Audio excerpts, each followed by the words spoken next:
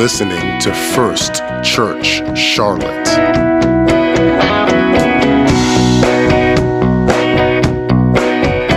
We are in Mark chapter number 9, I should say, and we are finishing up the 9th chapter. If you'd like to stand with me. This is a fairly long passage that we are going to be referring to tonight. So let's do this. Let's just read the first verses, and then I'll let you sit down and we'll move through it in sequence and seek to learn from it. How many of you love the word of the Lord? I love the word of the Lord. I love the word of the Lord. Let me tell you my favorite thing about the word of the Lord. Whatever you think you know about it, there's more. I love that. I think I will get like vain, like I know this. I know what's going on here. And then I get to looking and I get to studying and I get to researching and I didn't know anything. So I love that about that. Mark 9, verse number 38. Now John answered him, answering Jesus, saying, "Teacher, we saw someone who does not follow us casting out demons in your name. And we forbade him because he doesn't have the patent pending on doing that. We forbade him because he does not follow us." But Jesus said, "Do not forbid him, for no one who works a miracle in my name can soon afterwards speak evil of me. For he who is not against us is on our side. For he who is not against us is on our side." So I'm going to talk about 5 principles. And that's my really interesting, cool topic, 5 principles. And if you will take this journey with me, I promise you it will hopefully be a fascinating journey, and I will get you out of here in fine order. Somebody say, "Lord, help the preacher." I will take all that help from the Lord. You may be seated. We are dealing with here in chapter number 9 some basic principles that are fundamental to what it means to be Jesus followers. If you will remember, this all started really, this context started with Jesus coming down from the Mount of Transfiguration, and they come back down to the real world with troubles and problems and difficult demons and the like. And you've traveled through, most of you have traveled through this story with me. And Jesus begins to remind the disciples of what it's going to mean to be a Jesus follower. He reminds them of Calvary. He reminds them of sacrifice. They are now believing. Now, when this first came up, this idea of Calvary and Jesus dying, they had some trouble. They were like, "No, don't even talk about that. We know what's best. We just ask us. We know what's best." See, it's not just us. The disciples had that idea too. And so we don't want to have this sacrifice thing in the middle of this newly forming faith. Jesus rebukes them of that. Now, the second time he mentions it, they don't rebuke him, and they basically receive it. In it, they take a now what attitude. Okay, all right, so Christ is going to die. Now what? That leads them to this conversation of who's going to be in charge. Well, this becomes a teaching moment for Jesus to them, and he teaches them this. The idea, the point, the essential truth is that, look, in God's kingdom, it's not about the org chart. In God's kingdom, it's not about the hierarchy. In fact, in this kingdom, the way to be most effective and most important is to be the servant of all.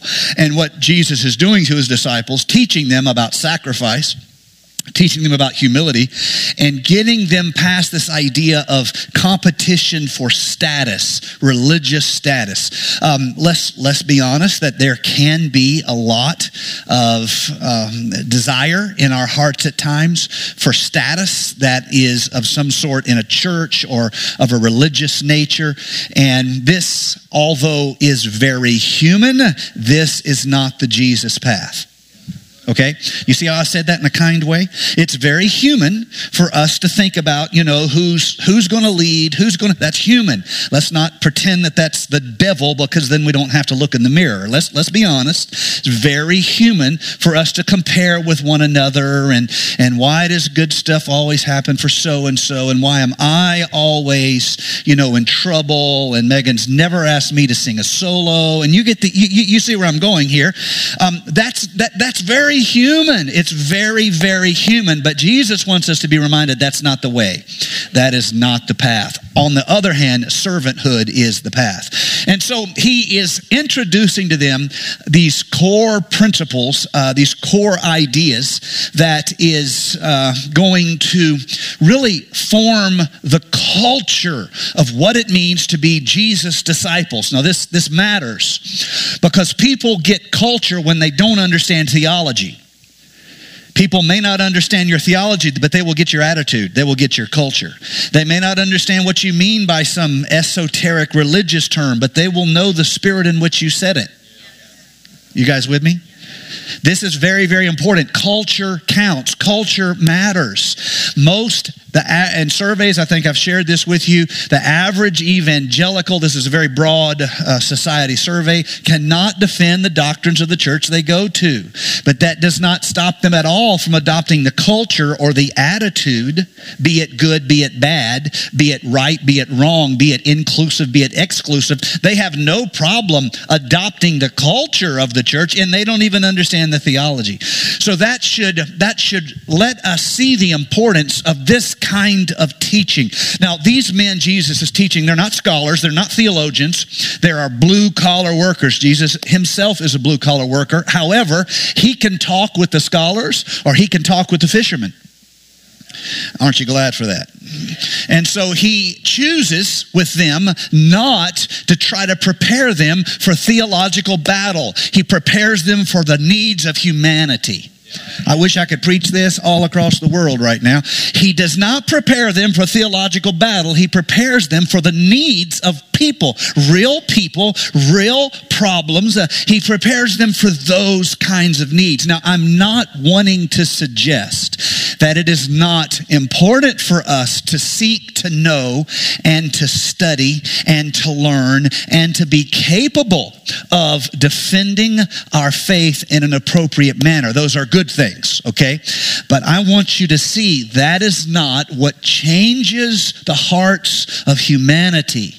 Debate doesn't win. Even when it wins, it loses.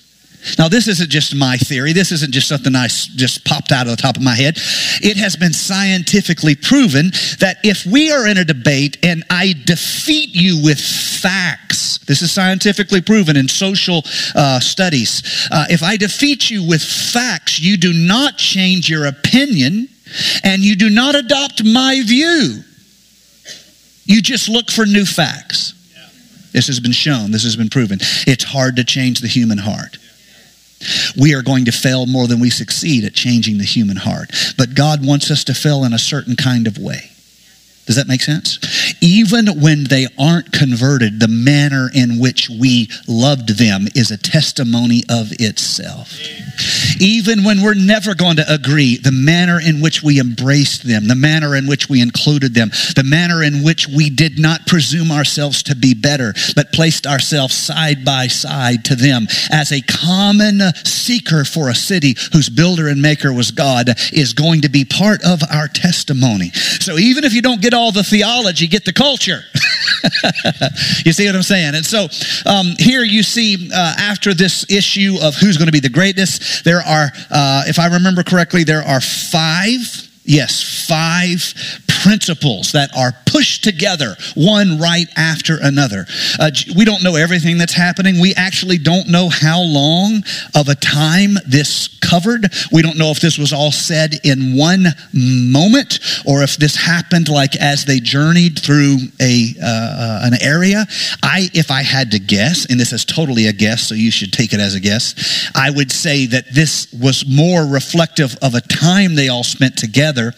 And when the disciples remembered back to it, they remembered these as some of the themes that Jesus said.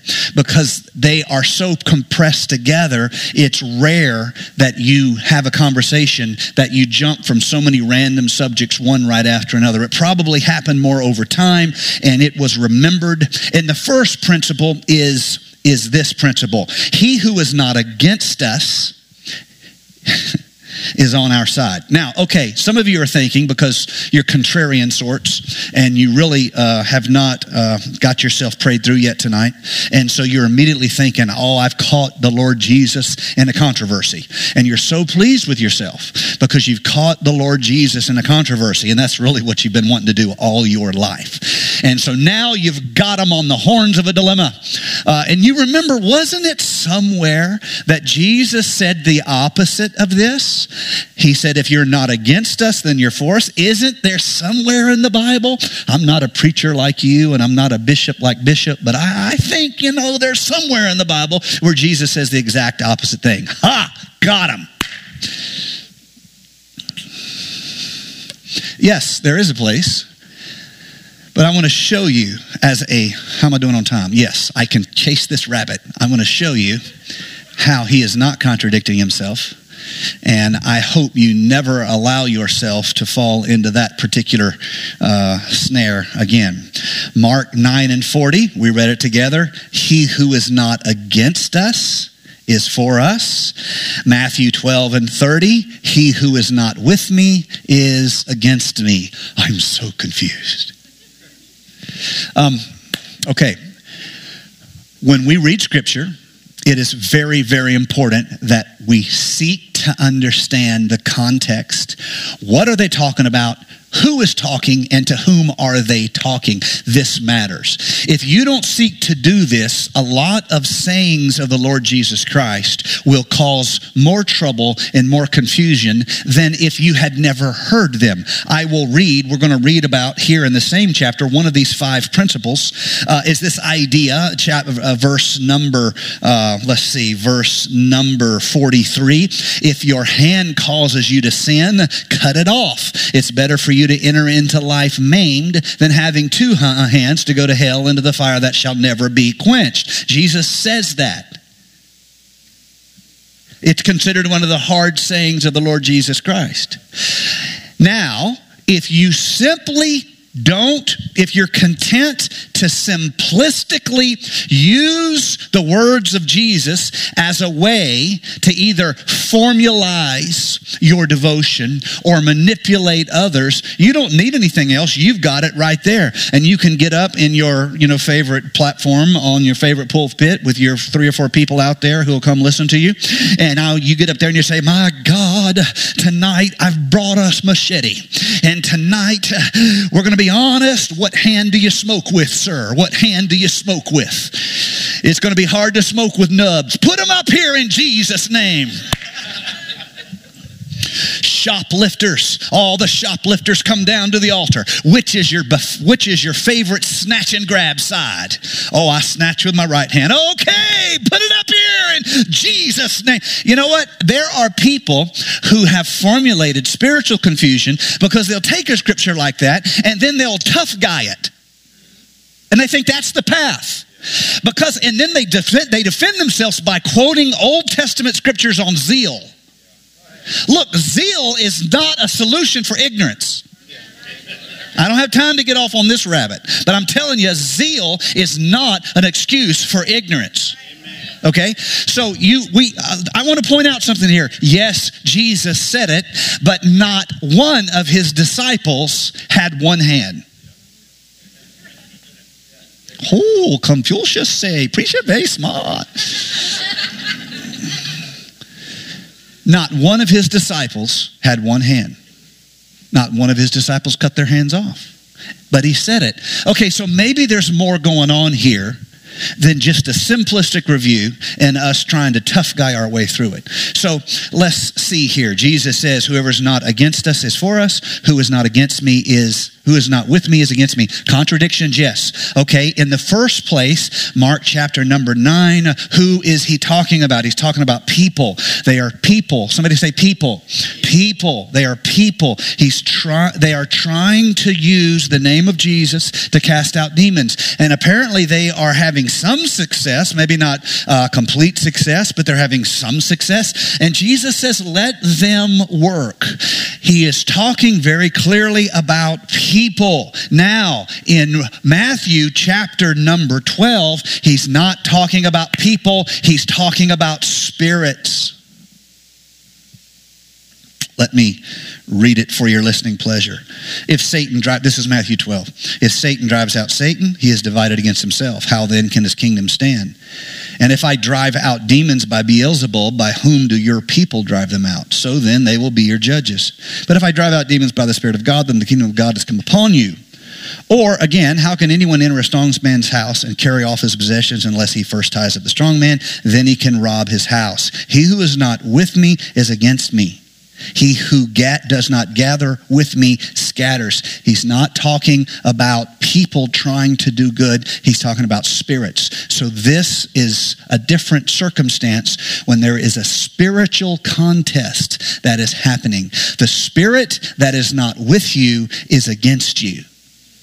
What's the difference? People are often confused, but they many times mean well. We should not make enemies out of them. Do you see? Do you see the difference here?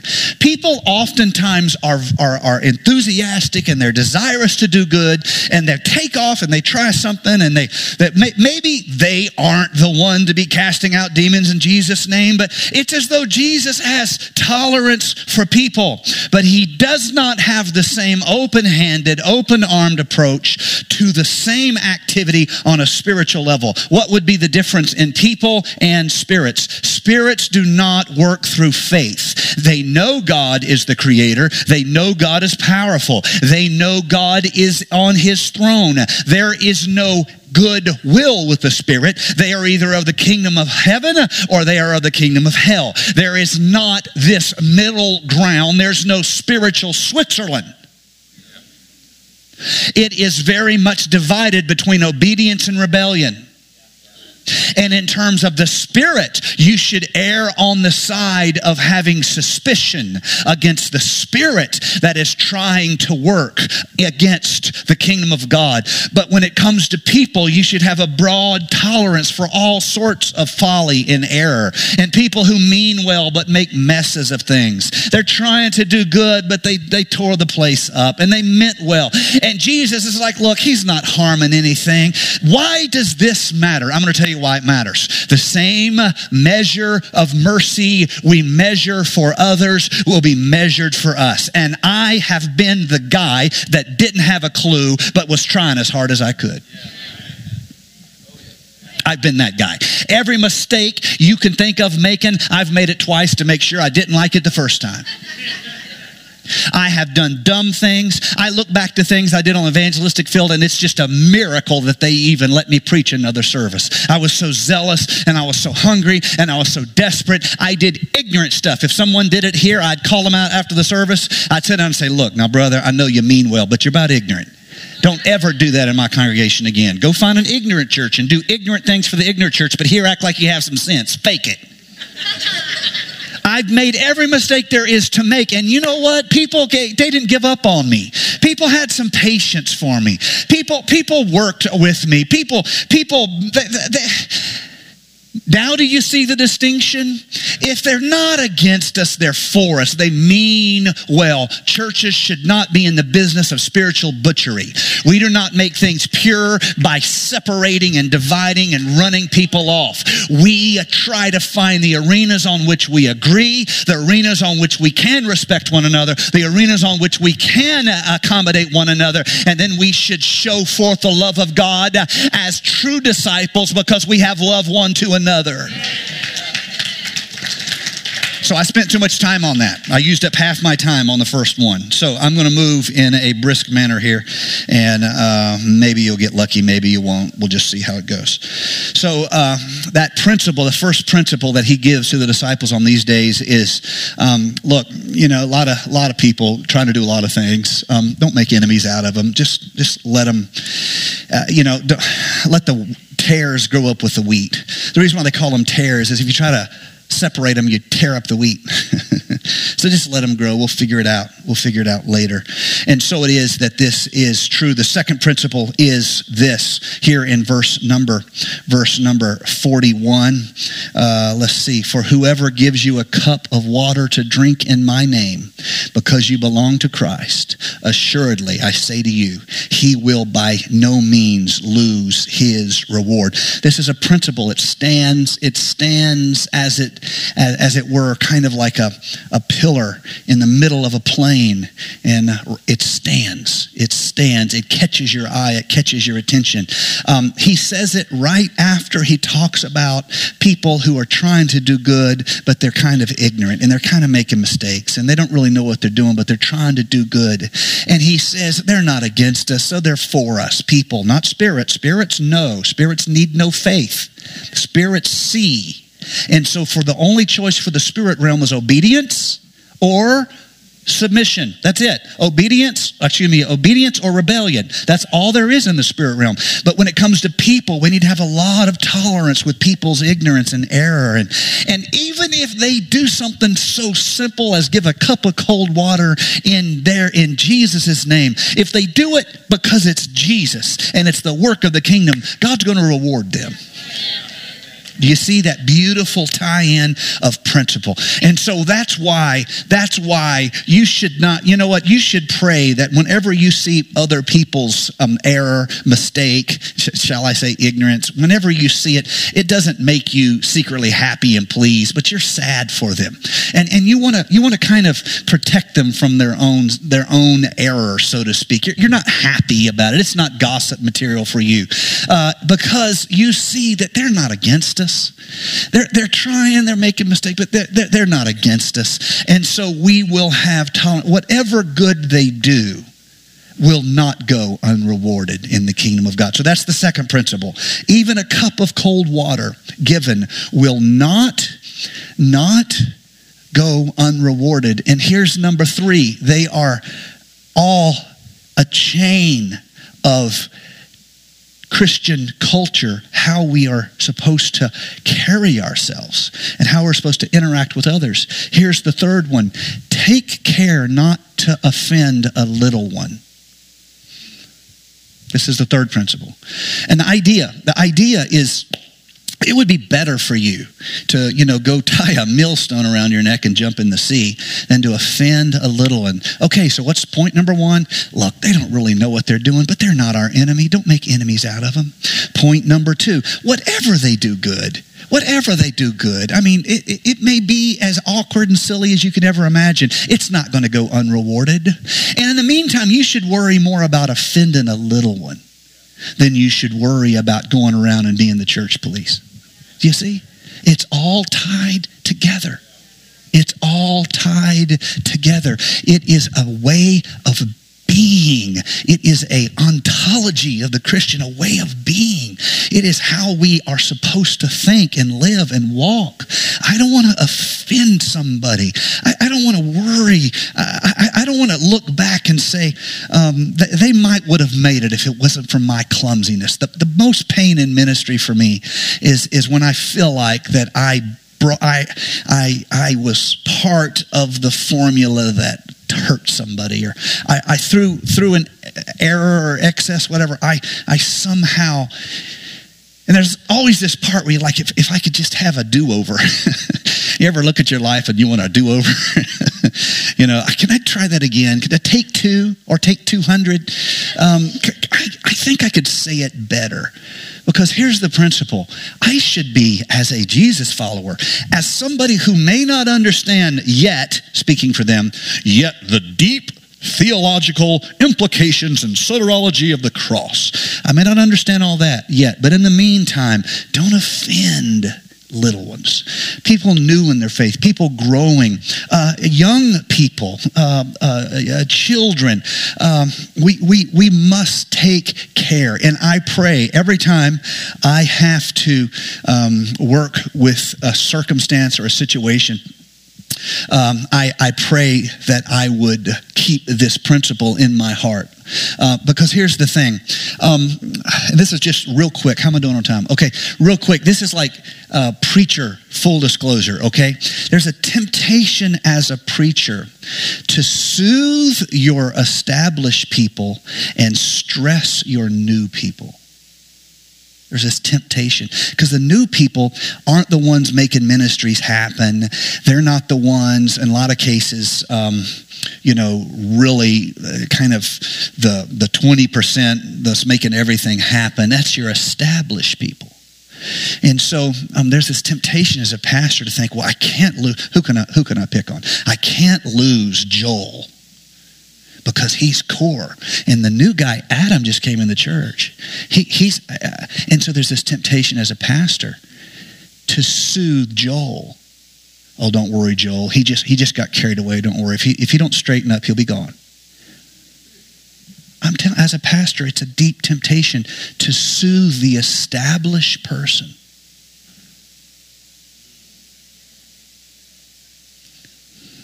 And stress the new person.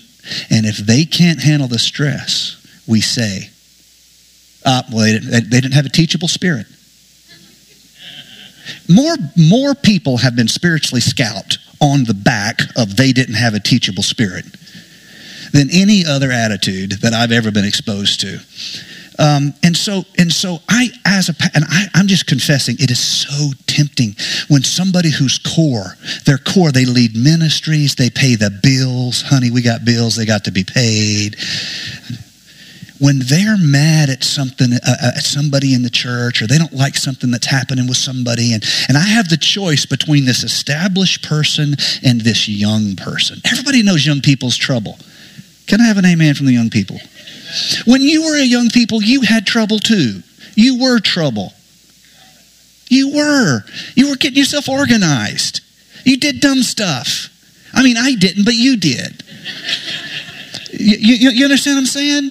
And as preachers, we get forced. We're choosing between the new believer and the established person who's concerned about, or the young person who they're trying to serve God, and it's not particularly easy at that stage of their life. I'm not saying it's ever just easy, but let me tell you, however hard you think it is twice as hard for them. And here we are. We stress them. I'll give you a perfect example, and I'm sorry if this offends any of you. A lot of times we will design, in large meetings, we will design youth events to soothe the elders. And we'll put all the limitations on the youth. Some of that's good because we all know that youth can push stuff a little too far. You've been a youth, you know. And some of it is us soothing the strong and stressing the weak. And so we have a challenge. To get this principle Jesus is talking about basically right. None of us are going to get it perfectly right. None of us are going to get it perfectly right. But there's always this balancing, and God help us to put the heavy packs upon the strong, not the heavy packs upon the weak. Because all a heavy pack does to a weak person on a tough journey is kill them. That's all that's going to happen. It's not rocket science. You don't need a voice from heaven. You don't need 17 chapters of prophecy. You put a heavy pack on a weak person, it kills them. And then you say they don't have a teachable spirit. No. It's more complicated than that.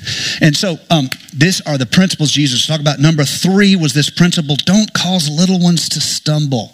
Okay, then Jesus kind of flips to principle number 4, which is not quite the same thing. I mean, we can work it around and try to apply it, and I find a lot of wealth scripturally in doing that, taking a principle and looking at it as a standalone, looking at it through the perspective of this person or this need or this circumstance. I personally enjoy that, but to be honest, this is kind of a tough one. We've gone from this care not to make enemies of others. Just look, people mean well, but let's not make enemies out of them. Whatever they're doing is going to be rewarded. It may not be what we're doing, but we should be cautious not to have that attitude, because that's a really vain attitude and who we think we are. And number 3, let's not offend anybody weak, and let's just ignore the guy over there trying to cast out demons in Jesus' name. All right, John? Thank you, John. And now, point number 4. If your hand offend you, you ought to cut that sucker off. Talk about random award. Me and my son, we have the random award at our house. And we'll just be riding along, and he will just pop up and say something like, do you know that there's a shark off of Greenland that can live 400 years old? And I go, random award. And so that's what this seems like. It's like random award. Okay, we were talking about others, and now we're talking about if our hand offend us. Let's read it. But whoever causes one of these little ones who believe in me to stumble, it would be better for him if a millstone were hung around his neck and he were thrown into the sea. Thank you very much. 43. If your hand causes you to sin, cut it off. Huh? How am I going to throw him into the sea if my hand's cut off? It's better for you to enter into life maimed than having 2 hands to go to hell, and the fire which shall never be quenched, where the worm does not die, the fire is not quenched. And if your foot calls you to sin, cut it off. It's better to enter life footless or lame, rather than having 2 feet, be cast into hell, the fire will never be quenched, the worm does not die, the fire is not quenched. If your eye causes you to sin, yes, pluck it out. It's better for you to enter the kingdom of God with 1 eye rather than 2 eyes cast into the hell, where the worm does not die, the fire is not quenched. You're getting the idea. This seems like it's almost as though the 3 things that God has asked us through Jesus Christ to do, he knows is going to be very, very hard for us to do. And so he puts it in terms of eternity. He's just said, don't make enemies. There's no need. Okay? Whatever they're doing is going to be good. God's going to reward it. Don't offend little ones. And if you have a problem with that, just cut your arm off. Thank you. That's my 30-minute warning. Do you see what I'm saying? It may not always be an easy human thing for us to live where we deeply, deeply value other people. And we choose to see the good in whatever sometimes pathetic or, dare I say, ignorant offering that they're trying to do for the Lord. It may not be easy for us. What's easy for us is to go around with a little bit of a superior attitude and kind of straighten this one out and straighten that one out and take joy in our ecclesiastical excellence. That's easy. That's called carnal. That's just as carnal as pornography, just as carnal as going clubbing, just as carnal as immorality. It's just as carnal. That superiority that people fall, it's just as carnal. Don't make enemies out of them. Try to see something good in whatever they're doing. God does. And don't offend weak people. They might be barely making it. Don't you be the one to offend it. Don't do it. And if that's hard for you, let's just cut an arm off and see how you work out. Do you see the harshness? Jesus is not playing. Why? He's running out of time. He's on his way to Jerusalem. These men need to get it. And when you're in a hurry, you speak differently. If your child is running toward a busy road, you do not speak softly to your child and say, honey, don't run out in front of that 18-wheeler. Oh, darling, just don't do it. No, you don't do it. You know what you do? Watch this. You go.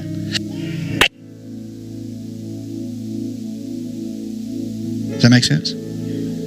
And thank God you have enough sense to know the difference between a time to speak easily and a time when you need to save somebody, fix something, make something happen, and you do it. You do it. That's what this feels like to me. Jesus is saying, look, I'm going to die. The kingdom of heaven is going to be built on what's going to happen at Calvary. This whole mercy thing is not going to happen us out here having a grand time, eating and making, fish sandwiches. And no, it's going to happen through Calvary. There will be a covering. And I need you guys to get some things. I've given you 3 things. If that's hard,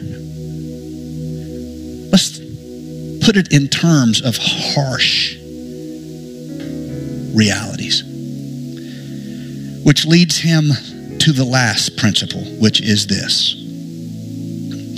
We are seasoned with fire. He's just said it'd be better to be maimed than go lose your soul. And then he says we are seasoned in fire. Verse number 49. For everyone will be seasoned with fire, and every sacrifice will be seasoned with salt. Salt is good, but if the salt loses its flavor, how will you season it? Have salt in yourselves and have peace one with another. It all fits. It all fits together. And so,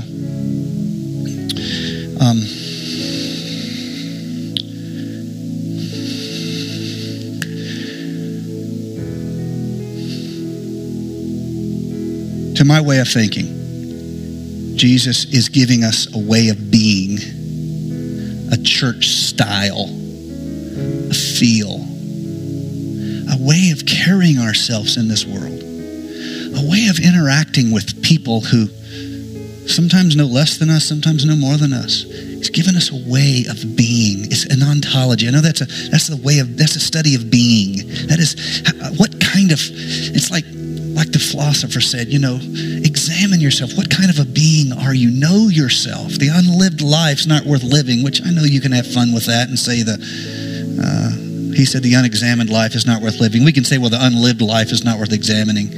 But we miss the point. The point is, figure it out. Think about it. The Lord's calling us to a certain way of being. Patient with other people. Long-suffering. Almost sounds like the Apostle Paul. Quick to see the good in other people. Quick to take the weight off of some weak soul and put it on yourself. And so, if we have a problem with that, then consider harsh remedies. And furthermore, let's think about the whole principle of trouble and seasoning and salt. Salt loses its savor. What's going to salt with? What's going to be salt? Where's going to be the preservative? And finally, have peace with other people.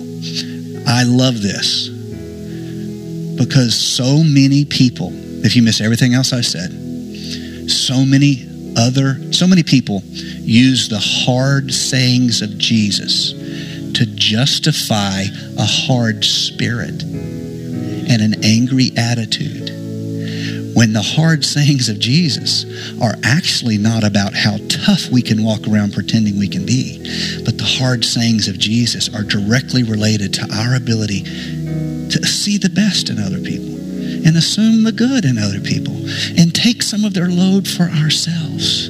And if we have a problem with that, consider harsh solutions on ourselves until we can be that way. It turns everything upside down, doesn't it? The harsh sayings of Jesus are not about being harsh. They're about getting it right. Getting it right. Getting it right. So as a church, let's get it right. As individual style of, let's get it right. Let's stand together. Would you lift your hands all across the church house? Lord Jesus, we thank you for your presence that's here. We thank you for your anointing. We thank you for your blessing that's in this house. Lord, I want to thank you for all of these lovely people that are seeking to serve you. This beautiful congregation of people seeking to know you and walk with you. God, none of us have arrived, and we all of us are seeking to get this right. And thank you for your words that if we apply them to our life, they will show us. They literally are the way of life. They are a path, a lighted pathway. Lord Jesus, guide us, direct us, help us, empower us. Lord, let our light shine In Jesus' name we pray. In Jesus' name we pray. In Jesus' name we pray. In Jesus' name we pray. Praise the Lord. Praise the Lord. Praise the Lord.